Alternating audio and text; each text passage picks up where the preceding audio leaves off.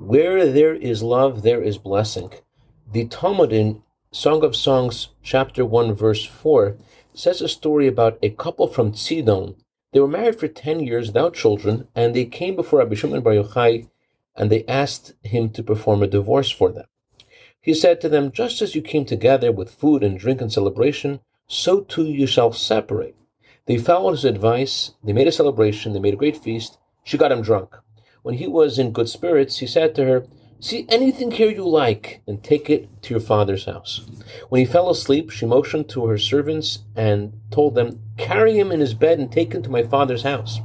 At midnight, he woke up and he said to her, "Where am I?" She said, "You're in my father's house." So he says, "What am I doing in your father's house?" So she said, "Is this not what you told me in the evening? You said, 'See any good item that I have in the house, take it and go to your father's house.' There's no item in this world better for me than you." They went to Rabbi Shimon Bar Yochai. He stood and prayed for them, and they were blessed with a child. That's what the Midrash says. But the question is, why didn't he just bless them in the first place?